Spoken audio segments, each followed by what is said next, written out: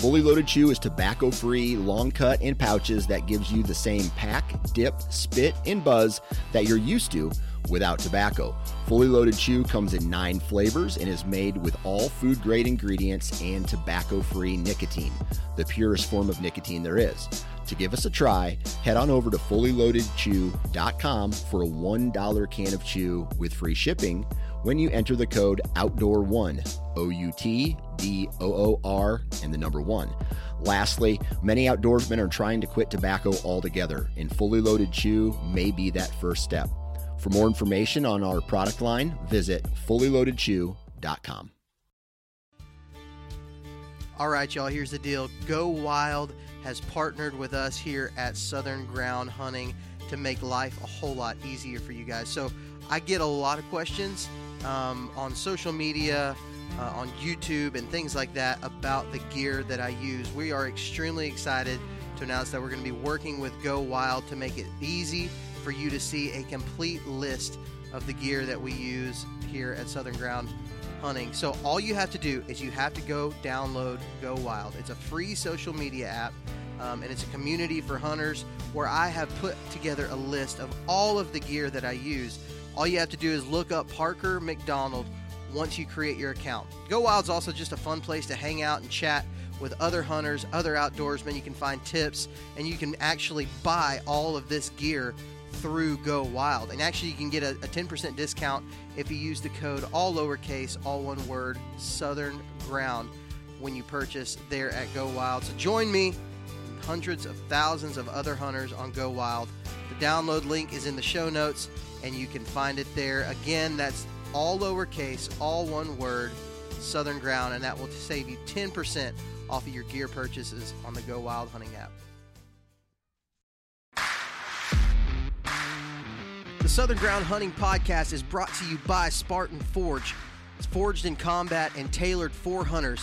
Spartan Forge stands at the nexus of machine learning and whitetail deer hunting to deliver truly intuitive and science-based products that save the hunter time spent scouting, planning, and executing their hunts. You can start your free 14-day trial today by visiting SpartanForge.ai, and you can use the code Southern Ground. That's all lowercase, all one word, Southern Ground at checkout, and that'll get you 25% off of your purchase. If you're wanting to know more about saddle hunting, well, check out tetherednation.com for all your saddle hunting needs. Tethered is for saddle hunters by saddle hunters, and they're redefining ultralight hunting. If you'd like to support the Southern Ground Hunting Podcast, you can visit patreon.com/Southern Ground Hunting, or you can click on the link in the show notes of this podcast episode. We offer 2 different tiers for our patrons that offer a solid list of benefits. We'd love for you to join the Southern Ground Hunting community today. Again, that's patreon.com/Southern Ground Hunting. And now, let's get to the show. All right, everybody, welcome back to the Southern Ground Hunting Podcast, joined by my dear friend and fellow Alabama deer hunting fool. Deer hunting fool. Which I can't wait for it to get here.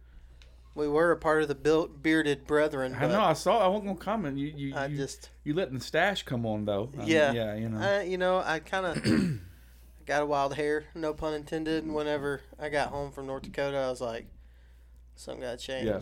I'm growing my hair out too, on top of my head. Yeah. And so, I told my wife, I was like, I'm 30 years old. I'm an adult. I can do what I want. I'm 30 years old. I'm an adult. No.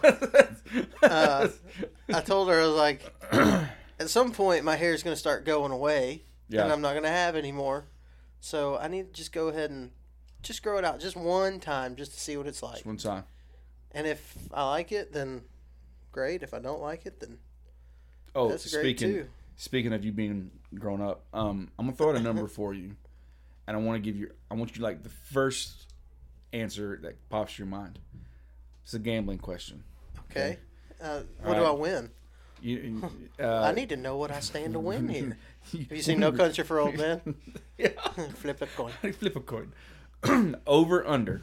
Okay? Okay. I'm going to put the over, under at 21. Okay? Over, under 21. number of gas station pizza slices you eat this deer season. Oh, You want the over or the under? it's going to be over. Because I plan to hunt over 21 times. So, statistically, I get a slice of gas station pizza every time I hunt. You just talk about letting yourself go and wild hair and I like all that stuff because I mean it's hunting season for. Well, I mean, it's not hadn't opened here in Alabama, and it's getting ready to open in Tennessee in this month. But some of the guys been hunting. I know South Carolina and parts of Florida have been hunting for almost a month now. Yeah. And so yeah, and you got Kentucky that opened now. You've Kentucky got opened. obviously North Dakota, which is where I was at. Nebraska, Idaho. Yeah, guys, it's hard to beat a good gas station that has a good hot bar. You know what I'm saying? And in the Midwest, they have this place called Casey's. Casey's is. Have you ever had Yes. Casey's? So Casey's Pizza outdoes like every pizza ever. It's just good. There might be fighting words, man. Because Hunt's Brothers down here in the South. You know what I'm saying? I don't know. It seems like Hunt's Brothers, it can depend on who's working the gas station that day. That's true. Because Hunt's Brothers, you got a real good chance of getting 2-day-old pizza. Whereas Casey's, you're pretty much going to get fresh pizza. Guys, we would try to put on the forum page our favorite gas station snacks, but let us know which one yours is.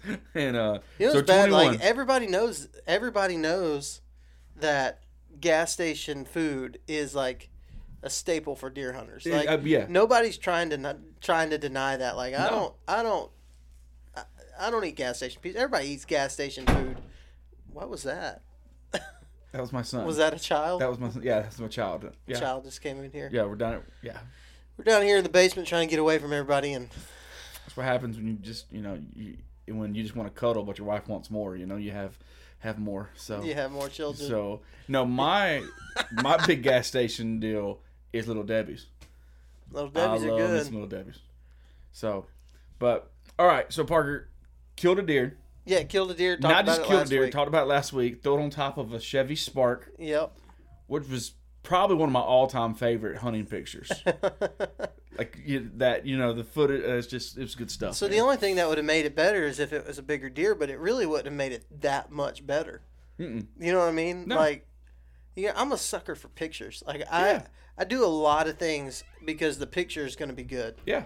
And so whenever I got this car, and they told me they originally told me it was going to be a Mitsubishi Mirage, right? Which is like I think even smaller than a Chevy Spark. And apparently it's like the cheapest car you can buy new these days. I don't know like the truth behind that, but that's what somebody told me is like the cheapest car. So I started getting these ideas popping in my head. I'm like, what if I put it on top? That'd be a really cool picture. And so, no, it was. So I did. Yeah, so that's exactly what I did. It was awesome. So it became all about the picture for me, and then like the killing a big deer is fun. I like killing big deer. I like killing deer. Period. And with the way that trip kind of took a turn, because all summer long, or not all summer, ever since Greg called me about going and hunting this lease property, I've been jacked up about like killing big, huge bucks on this private lane because I know they're out there. Right. And so I never when I left my house to go to the airport, never once did I think, you're going to come home with 4-point. That wasn't the thing that I thought in my head. It's not like I thought. It just wasn't. It never even crossed my mind. And but crazy trips take weird turns when you're doing that kind of stuff. And I'm the kind of guy, like a lot of people probably listen to this, and I really enjoy a storyline that has a conflict and then a resolution. Right. That's just good story writing. Right. It's good movies have a good conflict and a good resolution. All this stuff, and so sometimes the resolution isn't what we like anticipated, but it can still be a whole lot of fun. Somebody put on a Facebook group today. It was Clay Harper, I think his last name. Asked is your most memorable deer your biggest deer? Mm-hmm. Your most memorable hunt your biggest deer? Right. For me, it's not anywhere close. Right. You know, I like to kill big deer. I've killed several of them, and it's fun. You know, and Right. that's what I'm there for. But without a doubt, the most memorable hunts for me are the smaller ones, and maybe it's because like, and a lot of times I'll settle for a smaller deer because the storyline's good, Right. you know, and that just kind of puts icing on the cake. Now so. you were kind of teasing me a little bit when I first got here with showing me some clips, and man, the scenery looked beautiful out there. I mean, it just looked awesome, and I mean, even your Instagram posts and all, I mean, it looked incredible. But it also seemed like you were hunting. It was a very diverse trip too. Like when it comes to like what you hunted, which I thought was interesting because, you know, I mean, I don't, just from seeing videos, you think mostly open and then maybe some cottonwood draws, you know. But you actually had a little bit more than that, didn't you? Yeah, and it really just depended on where I was at. There were some parts that I was hunting that were like the lease land that we were hunting. It was like all fields, right? So you just have cornfield, soybean field, soybean field, Right. like just all. If you looked at a map, you'd be like, "There's no deer here." Right. But within those fields, there was like cattail marshes and things like that. You'd see, I think they call them potholes, and there's a pond with cattails growing all around it, and that's 100% of the deer that I saw on that property. I believe, I think it was 100% of them came off of those cattails. That's where they were just all living, and when they hit those cattails, dude, they just disappeared. Yeah. I had one deer. I don't know if it was a buck or a doe, but it was the first day that I set on some public land that was around the lease. And this little spot, it was just a tiny clump of trees that looked really good on a map. And I was like, I'm just going to go check that out and see where it is, see what it's like. And there was 2 different ponds and tons of cattails.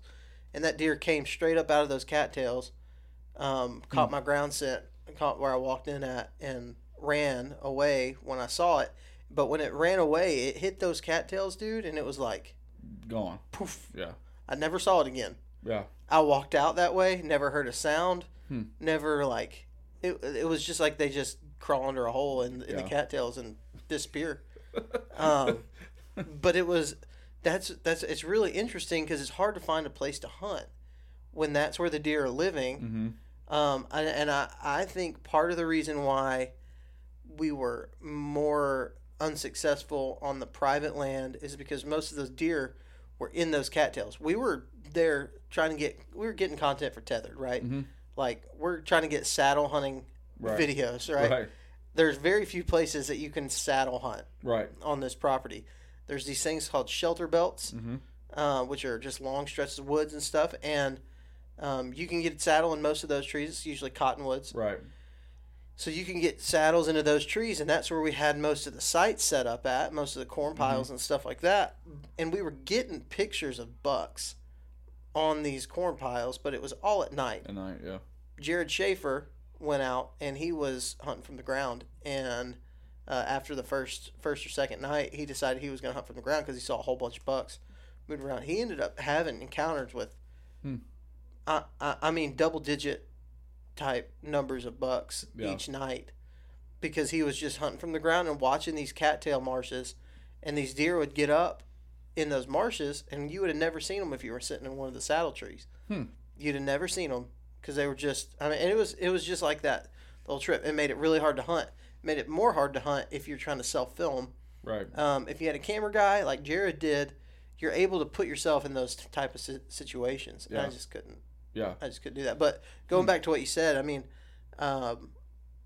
you've lived in Texas. I've lived in Texas. You know how Texas has a whole bunch of different habitat types. Yeah. You got the hill country. You've got the piney woods. Right. You got the desert. You've got the plains. Yeah. And then you got the South Texas brush country. And that was kind of how this was, except it was a smaller area. It was like, so just to give you an example, on the lease land, we hunted that wide open field type land. The first public land area I went to, well, I guess it would have been the first one.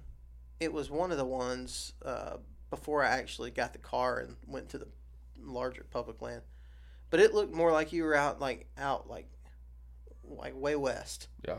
You know, like Yeah. it was steeper, a little bit steeper, not so much crops as there were just open fields and plains, and then some steep draws they called coulees. You know what, it looked more like Nebraska than it did parts of North Dakota. And so set up on a couple spots there and saw some deer. But then when I moved to the bigger public area, first place we went to was at River Bottom. And it was more of your classic, like what you think about when you think of, it didn't feel like North Dakota. It felt more like, I don't know of somewhere that I could compare it to.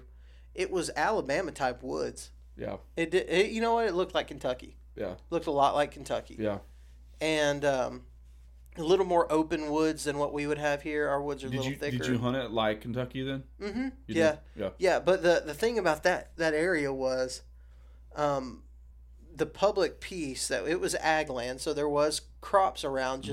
But there was this river bottom running through, and this public area was not very big, and this river created a lot of pinch points and funnels, and so like there was probably 6 different pinch points along that, basically where the river pinched down the wood line to 40 yards wide. Yeah. And so that's where I set up, and that was where the trails kind of went. Right. And so that's what, for this podcast episode, I think there's a lot of things that I was able to take away from North Dakota from just hunting different types of property and different terrain types. There's a lot of things that I took away from that I can use in other places. Yeah. We talk about it a lot, deer. And a lot of times they'll do the same thing whether you're in Alabama or Michigan. Right. They're going to do a lot of the same things, but there are differences in what each vegetation type offers or whatever. But like river bottom type country, I can think of all kinds of TVA land here in Alabama and up, and not even just TVA, just Tennessee public land. Right. Yeah. Because a lot of their public land is based around water. Yeah. And so that river bottom type stuff really seemed to, it could very easily match up with that kind of property. So did you find yourself having to be flexible? I mean, in the sense of like, what it sounds like is that if you were married to one way of hunting, then you might not have been as successful as what someone else could have been that was kind of looked at it as, hey, this public land calls for this type of way to hunt. This public land, this private land. So did you find yourself looking at maps and going, okay, I have to hunt it this way because this is what the terrain offers me? So yes and no. In a perfect world, I either am not filming or I have somebody running camera for me. Right. There were so many places that I found that no doubt had deer on them, but I could not self-film in those areas. So yes, I had to be flexible, and I wanted to be more flexible, but I just couldn't be as flexible as what I wanted to be. Right. That was a hard thing to, because most people listening to this probably are not filming. Right. And so, even though there's a large that's growing. I mean, there seems to be a lot more guys wanting to, even if it's just getting like I know Fourth Arrow just came out with a really, stable but cheap, arm. It's $99. You get that and you get your iPhone and you can film. So I know there's a lot of guys getting into it too. Your iPhone is a better camera than the cameras that were being used for TV 6 or 7 years ago. Right. Yeah, 4K. It's so good. And so I know there's a lot of guys that don't self film, but then there are some that do. And so. And there's a lot of people who self film whenever they can and don't whenever it's not whenever they can in an area. for me, I'm all the way up there, and I'm hunting because I love it, because it's fun. But I'm trying to get video content. You know, I want to share these experiences and stuff like that. And besides the fact, I mean, this was a tethered hunt, so I'm trying to get film for tethered too. Right. And so, but so to answer your question, yeah, I mean, there was a lot of area there that you really had to be flexible with. In the same way, I find here some way that you can relate it to southern hunting. Mm-hmm. A lot of times the deer that you're going to find, so in Alabama and Georgia, and maybe Tennessee, I haven't seen it as much in Tennessee, but definitely Alabama, Georgia, I would imagine Mississippi has a lot of this. But you have those clear cuts, cutovers, areas that are just nasty and thick and don't have anywhere that you can get up in a tree. Right. You've got places on your club that are this way where you have to hunt from the ground. You have to. And because there's no way you're getting elevated enough to be able to do any damage. No, and for the times that I can get elevated, you're talking about at max a 12-yard shot with a bow. You know what I'm saying? So like they're going to be right on top of you in those clear cuts normally. But that's where they live. That's where they live. So you've got to learn to be flexible. I think, honestly, I mean, that was such a great question, because I think that was what my whole North Dakota trip was all about, was just trying to be as flexible as I could and maybe do things a little more different. Yeah. You know, even the terrain out there, like the areas that had terrain, the deer didn't use that terrain the same way that they used terrain out here, which is weird to me. Yeah. Huh. Yeah, a lot of the deer, out here, a lot of the deer will be down, like, I'm not talking about river bottoms. I'm talking more about, like, steep draws and, like more of what we would call a creek type. You know, you get to the bottom of a holler. Creeks and drainages and stuff. Yeah. And it didn't seem there was a lot more deer activity and deer sign on the tops of the long ridges, a lot more than there are out here. And I was actually talking to a local guy up there, and he said a lot of the deer don't hang out in the bottoms, and I don't know why. I don't know what the reasoning is. I'd imagine they navigate the hillsides the same way our deer do down here, but he just said that, and the sign definitely backed that up. Okay, so a couple questions with that, because that's interesting. Do you think they use that for wind-based bedding though still, like the hillsides? Oh, dude, yeah, they do. And here's another crazy thing. So out here, in Alabama, our wind swirls a lot, right? You get in the ridges. I'm not going to say out here in Alabama. Probably anywhere there's terrain. Yeah. You know, any type of varying terrain. Yeah. You get that kind of stuff, and the wind. And I learned something. So the last day, the day that I ended up shooting that buck, I bumped a big deer off of a bed, and the bed was not wind based for the actual wind, because it was a straight, like, I want to say it was like a wind coming out of the northwest, and that deer was actually faced northwest, so the wind was in his face. But when I got down there to where he was at, the wind was swirling so bad in there, I dropped milkweed, and the wind was actually at his back. The wind was coming out of the southeast because of the way that it hit, the way that wind went over that drainage, and it just, like, he was in the right spot where it just came back, and it was so crazy. Because they're definitely not lazy. You know what I'm saying? Like, they're not just going. No, that's really cool. He was bedding in a way that in a bulletproof spot. No matter which way you were to come at him, he was going to smell you. Yeah. I mean, and that was or see you. Yeah. And that was pretty crazy to think about. And I hear a lot of guys get frustrated out here in the southeast because they say, "Oh well, the hunting bee stuff doesn't work. The top third stuff doesn't work," and blah blah blah. And I totally disagree. With that. And I think a lot of it is just because you start getting into hill country that is like actual hill country. The wind just does what it wants. Yeah. You know. Yeah. Jamie McKay talked about before about he doesn't care about which way Michael it says Perry, the wind's he going to don't go. care. Yeah, I mean, guys have been very successful on public land around here. They just go and set up, and which I mean, if you think about it, it's a really interesting way to hunt in the sense of like, how many times have you talked yourself out of a killer spot? You know, I was watching a video today, you know, of a guy that did that, and pulls up to his property.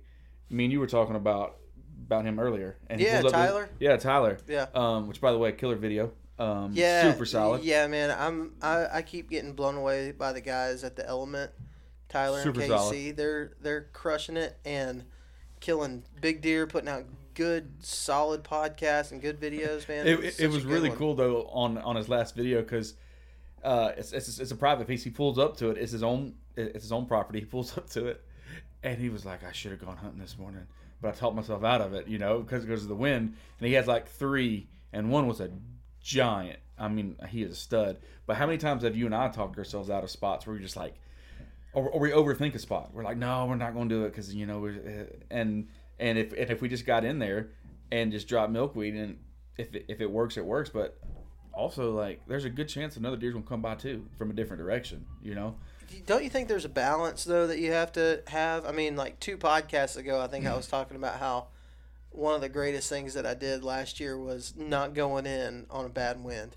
Yeah, I think there is a balance, but I also think too, and I kind of relate it to duck hunting.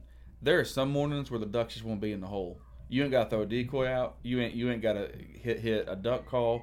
They just want to be there. And I think I have nothing to back it up. Just a theory, you know, just my own opinion.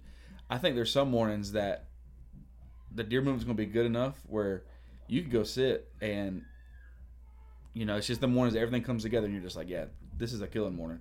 But on the flip side of that, I mean, you both agree, we were a lot more patient last year, and proof's in the pudding, you know, with the number of bucks we killed, and not trying to brag or anything, but we both filled all of our tags. I mean, I'm not trying to brag or anything. I mean, I'm trying to brag, but I mean, all 3 of mine, you know, wouldn't break the number 20. Noticed. So, you know, but I don't know if you noticed or anything. But so yeah, I do think they're and just to be honest too, man, you know, job, 3 kids. Sometimes I don't got a choice. You know, if it's Friday or Saturday and I can go. Sometimes I don't even look at the wind for that reason because I'm like, I don't want to get discouraged because this is the only time that I can go this week. You know, and you just gotta go for it. You know. Yeah. But now that is what makes mobile hunting so awesome. And me and my brother were talking about this on the Tennessee hunt because he's wanting to get in the saddle hunt, but he's just not sure about it yet. And so we were talking about where we're going to go hunt, and I told him where I was going, and he's like, "Well, how?" He goes, "The wind's bad for that." I go, "Yeah, but I can make my own wind sometimes, you know, especially with a saddle or a mobile lock on or whatever. You can make your own wind in some aspects of it, and so that's why sometimes I don't even look at the wind before I walk in. I just because I'm like, this is the only time I can go this week. I'm gonna make it happen, you know." Yeah. My other question with that is, we're talking about like the deer using the tops of the draws out there. Do you think it's hunting pressure that doesn't force them down in there? Because here, that's a good point. You know, like here, deer, well, at least on some of these, they walk around like they're getting shot at, even when they're not. You know. Yeah, it could be their bottoms are just different too, just as far as like what they have in them. So I tried. I didn't think about the food aspect before I went before I heard this from the local and all this. It was actually this. It was my first sit. It was an evening sit right after I got the car. And I went to a spot. The deer were all obviously hitting acorns, and I wanted to find somewhere that had them. I ended up finding the place that had way too many, and there was no way to determine whether or not they were coming there or not. I mean, it was literally every tree was dropping acorns. So I was going to go and just kind of get down in a ditch in one of these drainages. And dude, I got down there, and it was too thick. Like you couldn't. Yeah. Everything was up over your head. I found an elk bed down there, which was pretty cool. Yeah. It was huge. It was gigantic. I hope it was an elk bed because if not, I hunted the wrong place. That's right. But they were. I mean, it was just so tall. Yeah. Like saplings type stuff that was just so tall you couldn't even see over it. And then it got down, and I didn't realize that there was water in it. But later, I heard a beaver slapping his tail. Yeah. And I think down in those bottoms, there's just a lot of like standing water. So I imagine the deer use it. I know they have to use it because it.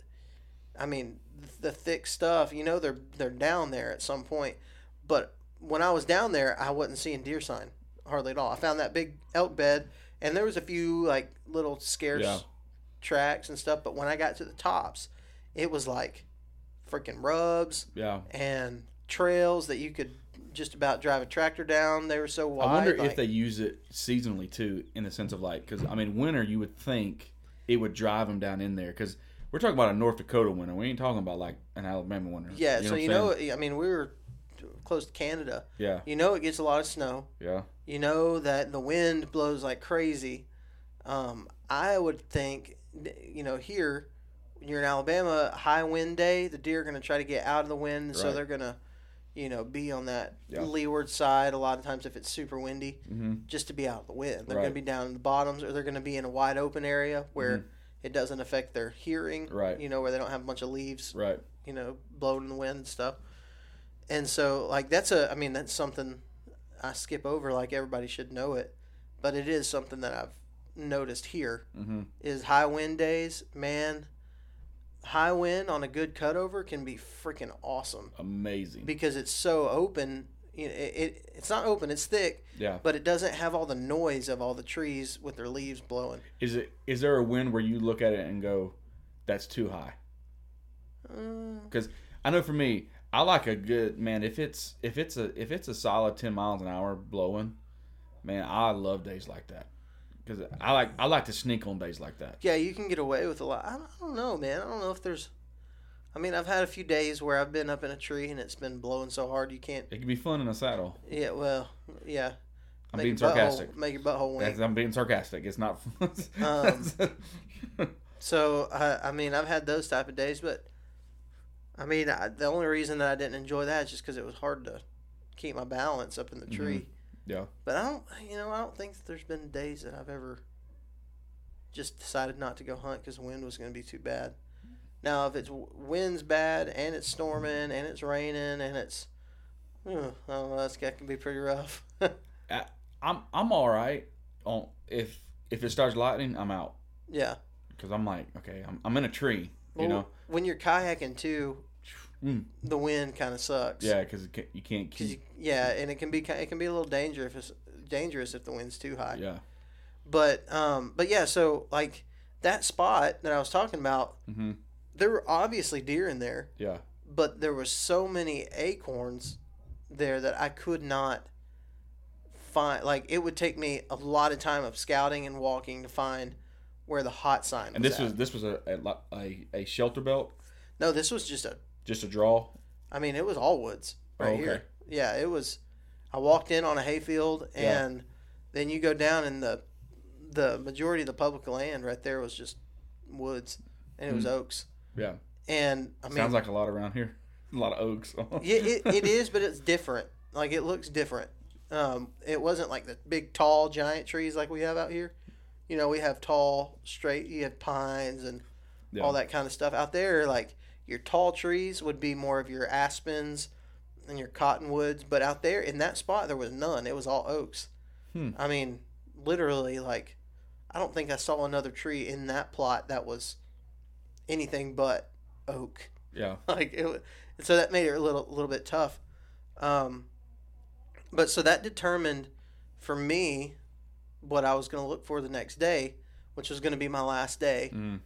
I was going to look for isolated oaks, right? Which we've heard that a lot on this podcast. Yeah. Isolated oaks. Isolated oaks just always seems to work in the early season, man. And especially, I typically think that deer, even in ag country, once the acorns drop, they, as far as like hunting hours are concerned, a good white oak tree that's dropping acorns can be the bomb. Well, because they still got their cover. Funny that you say that, because I actually on the Tennessee Velvet, I didn't find it until we were leaving, but I found it's not a creek crossing, it's old dried up creek bed, and they cross, and when they cross, they immediately come up a hill, and 30 yards from that crossing, right up top, there was 2 oak trees, but they were surrounded by other oak trees, but these 2 were getting hammered. I'm talking about, it was the ground was clear underneath the tracks everywhere, holes everywhere, but you look 30 yards over, and it wasn't that way yet. I don't know what makes certain oaks, like of the same species. I don't know what makes them, for that couple weeks or couple months, whatever, draw to that. I don't know, but I think it was very evident, and I'm like, dude, I should have been hunting here. I just found it too late. I think I've heard a lot of people talk about this, and a lot of it has to do with like the acidity of that specific tree that year. Right. So some of them are really acidic, which is good because they'll preserve longer on the ground. Right. But I don't know. Spoiler alert. Spoiler. This week we were supposed to be recording an episode all about feed trees with Mr. Warren Womack. Acorns. Yep, acorns. And which he come down with sickness and down with the sickness. He got sick and wasn't able to record with us this week. So hopefully we're going to be able to get that next week, and that's kind of what spurred this conversation into, just kind of thinking about it, because Alabama and the South, and maybe it's everywhere. Honestly, it's probably everywhere. Right. I mean, if it's up in North Dakota, then you're going to see it in most places. I didn't see it a lot in Texas, but then again, I didn't. Yeah, in Texas, you're hunting the golden acorns. Yeah, golden acorns. Which are the expensive golden acorns that grow in bags. They grow in bags. Which I have nothing against those. Yeah, I don't either. Sometimes they can be great. Sometimes they can be great, and sometimes they can not be great. Not be great, and then you feel like an idiot because you spend a whole lot of money on golden acorns that don't work. Yep. And so, yeah. So, I think a lot of people deal with trying to find the hot feed trees. I think that's a thing that actually is pretty universal. It can work anywhere. Hot feed trees, the same thing as like a hot dough. Mm-hmm. It just works. And so, that kind of spurred this conversation, and I think we just wanted to kind of set up next week's episode that we're going to really try to get down to, because I know if you guys listening are anything like me and Drew, when we walk into the woods, especially in the early season, there's one thing on our radar, I think, and that's trying to find where the acorns are dropping. Yeah. And where the deer are hitting it. I would even say, especially early season, that is the number one thing. Mm-hmm. I know normally, Parker, I know me and you look for edges and transitions, a lot. Early season, honestly, now if you can find the acorns close to an edge. That's what I'm looking for. That's like, always. Stupid money, Right, so it's the isolated ones. Right. That's why, or the it's first not, ones. Yeah, exactly. So have you ever been in a clear cut and there was like an SMZ, a stream management zone? Yeah. There's an SMZ going out, and on that SMZ there's an oak tree. Mm-hmm. Just walk to it, and you'll see the sign. Yeah. I mean, it's the eyes, and even that one. And what I've seen, maybe other people have differing opinions of this. What I've seen is those isolated oaks like that aren't with all the other oaks, when they're close to that thick bedding cover. It doesn't matter as long as it's dropping acorns, they're going to be there. If you can find that, and you have a way to, you have to. It's almost like shooting ducks in a barrel, man. I mean, I don't know about that. in the sense of like You know that there's a high percentage that there's going to be deer there, because we have clear cuts, and you've been over to our club. We have clear cuts, and on one of our clear cuts there's a 40-acre spot that's all oaks. It's just an oak bottom. That's all it is, and so that's both good and bad, because there's food right there. So in a sense it is bad to feed, but also since there's nothing but oaks there, there's 16,000 trails that they can come in on. Yeah. So you're just like, if you're bow hunting, you're just like, okay, let's flip a coin, and so as opposed to, I would much rather have those isolated ones where I know I'm like, okay, that's the only one that they're coming to. I'm also going to be interested to see this year too, because we've had a ton of water this year.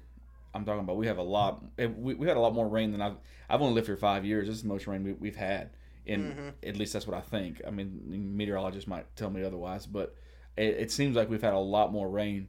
So I'm really interested to see what that does. I know that it'll help the deer overall, just from a herd health deal, but also horns. Normally on these years we have bigger bucks that get killed just because of the water, but also what it's going to do for the acorns and just for the rest of the browse, Yeah. And so, but if you can find one like that in the middle of a clear cut, man, it's money. So this is where, I think this podcast and this episode and this conversation really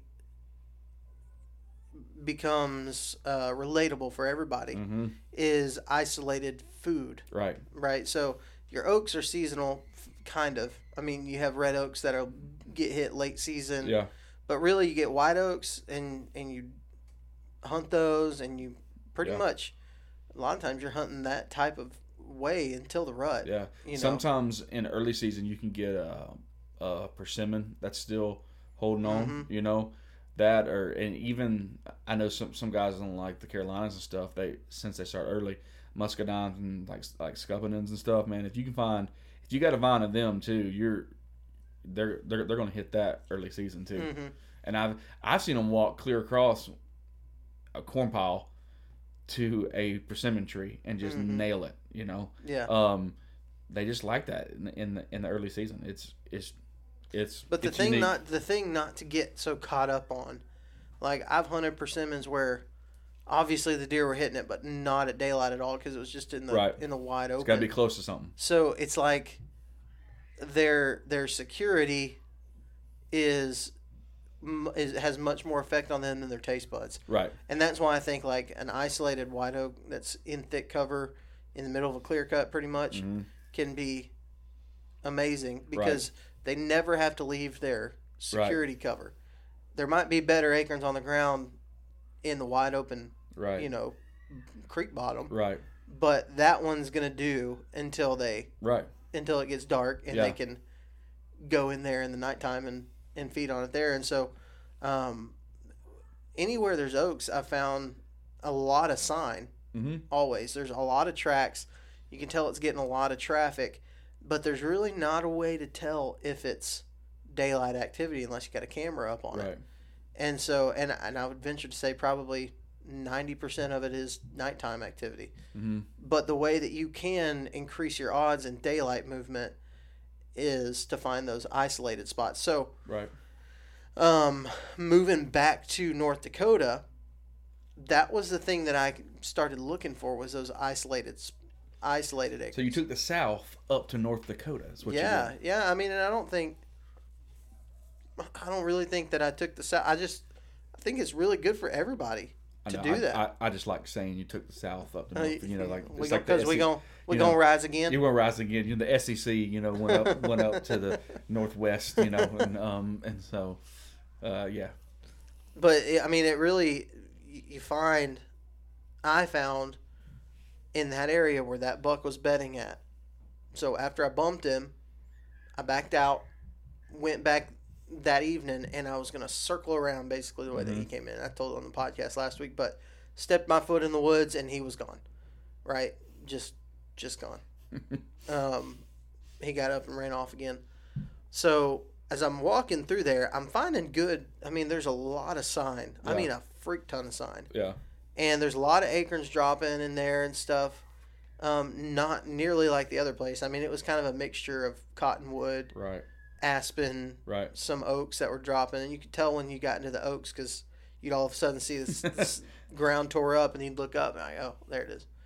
So I basically got all the way to where he was bedded at originally. And all of a sudden there was not as many oaks in there. Like, There wasn't many, but there was one. Yeah. Right? And it was right behind me, and it was dropping. Yeah. I mean, all evening long. Yeah. Was hearing it drop. And long story short, didn't kill that buck, killed another buck that came out at like dang 5 o'clock, which was early. This is the earliest I'd seen a deer move since I got there. And I think a lot of it had to do with, you know, it was right there close to where I think the deer are on their feet in the daylight. Right. I think most deer are. I mean, you can watch. So I was watching the Hunting Publics video from Wyoming. Yeah. Basically that same week. When they get up on those big glassing knobs and they're looking down into those bottoms and glassing deer, every single day there's deer. Those bucks are moving in the daylight. Mm-hmm.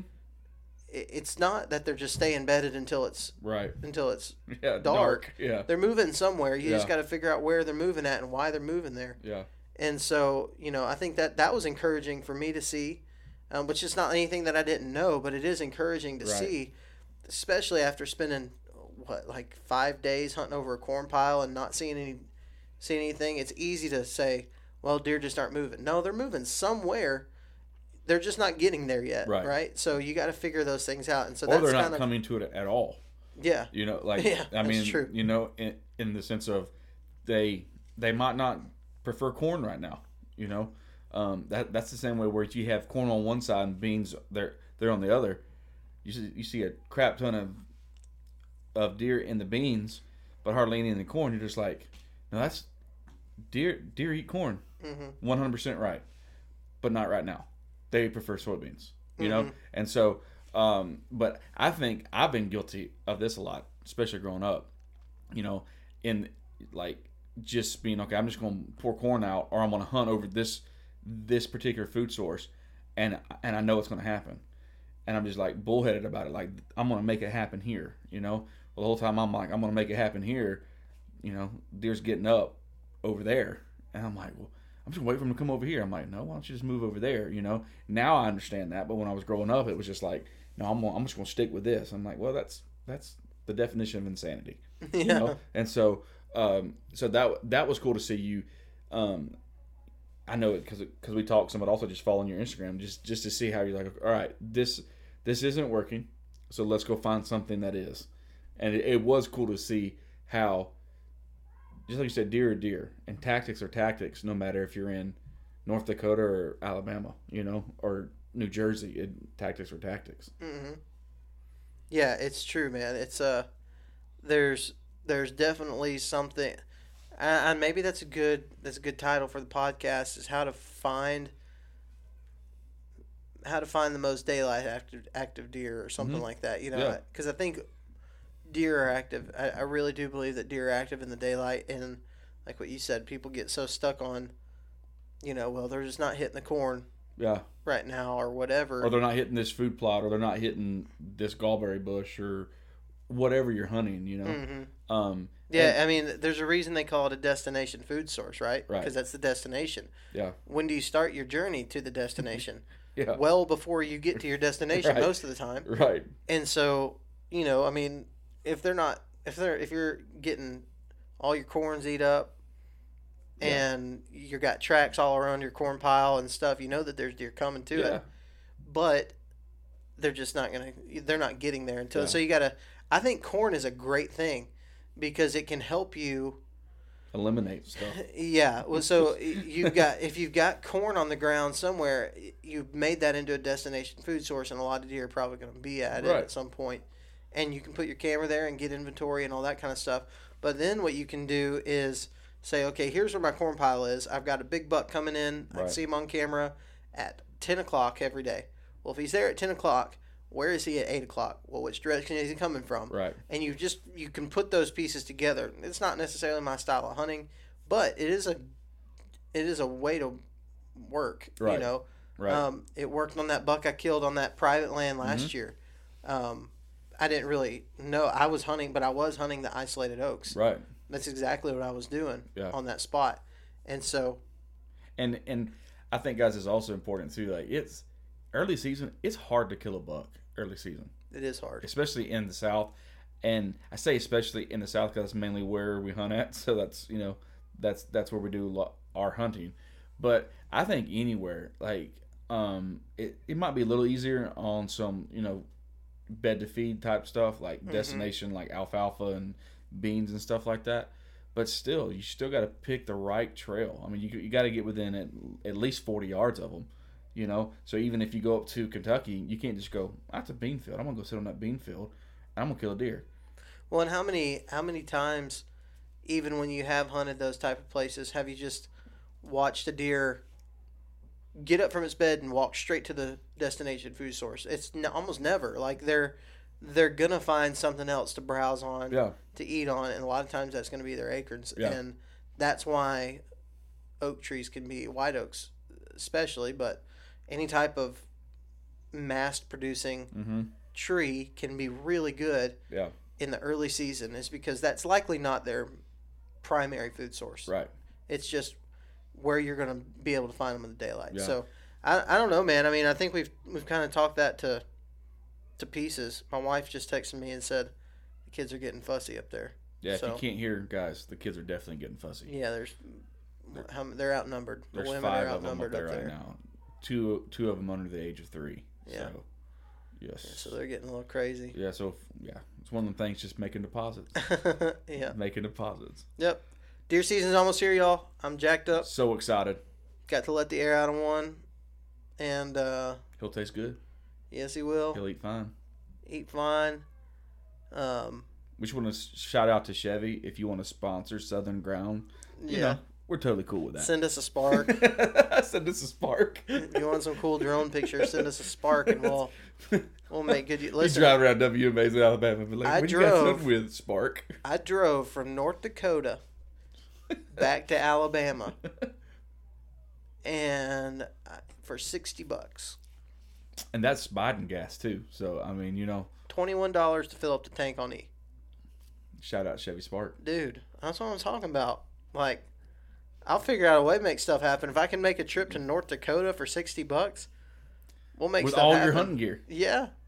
Yeah. Anyways, let's wrap this thing up, man. Let's do it. All right. Talk to you guys later. Thank you all so much for listening to this week's episode of the Southern Ground Hunting Podcast. As always, a big shout out to all of our partners. That's Go Wild, Spartan Forge, Tethered, New Canoe, and Scree Gear. You can keep up with Southern Ground Hunting by following us on Facebook and Instagram, or you can subscribe to us on the YouTube channel. Make sure you check out southerngroundhunting.com to pick up some of our merch, hats, t-shirts, stickers, stuff like that. I truly hope you enjoyed this week's episode, and we'll see you here again next week. Remember this, God gave you dominion over the birds of the air, the fish of the sea, and the beasts of the earth, so go out and exercise that dominion. We'll talk to you next time.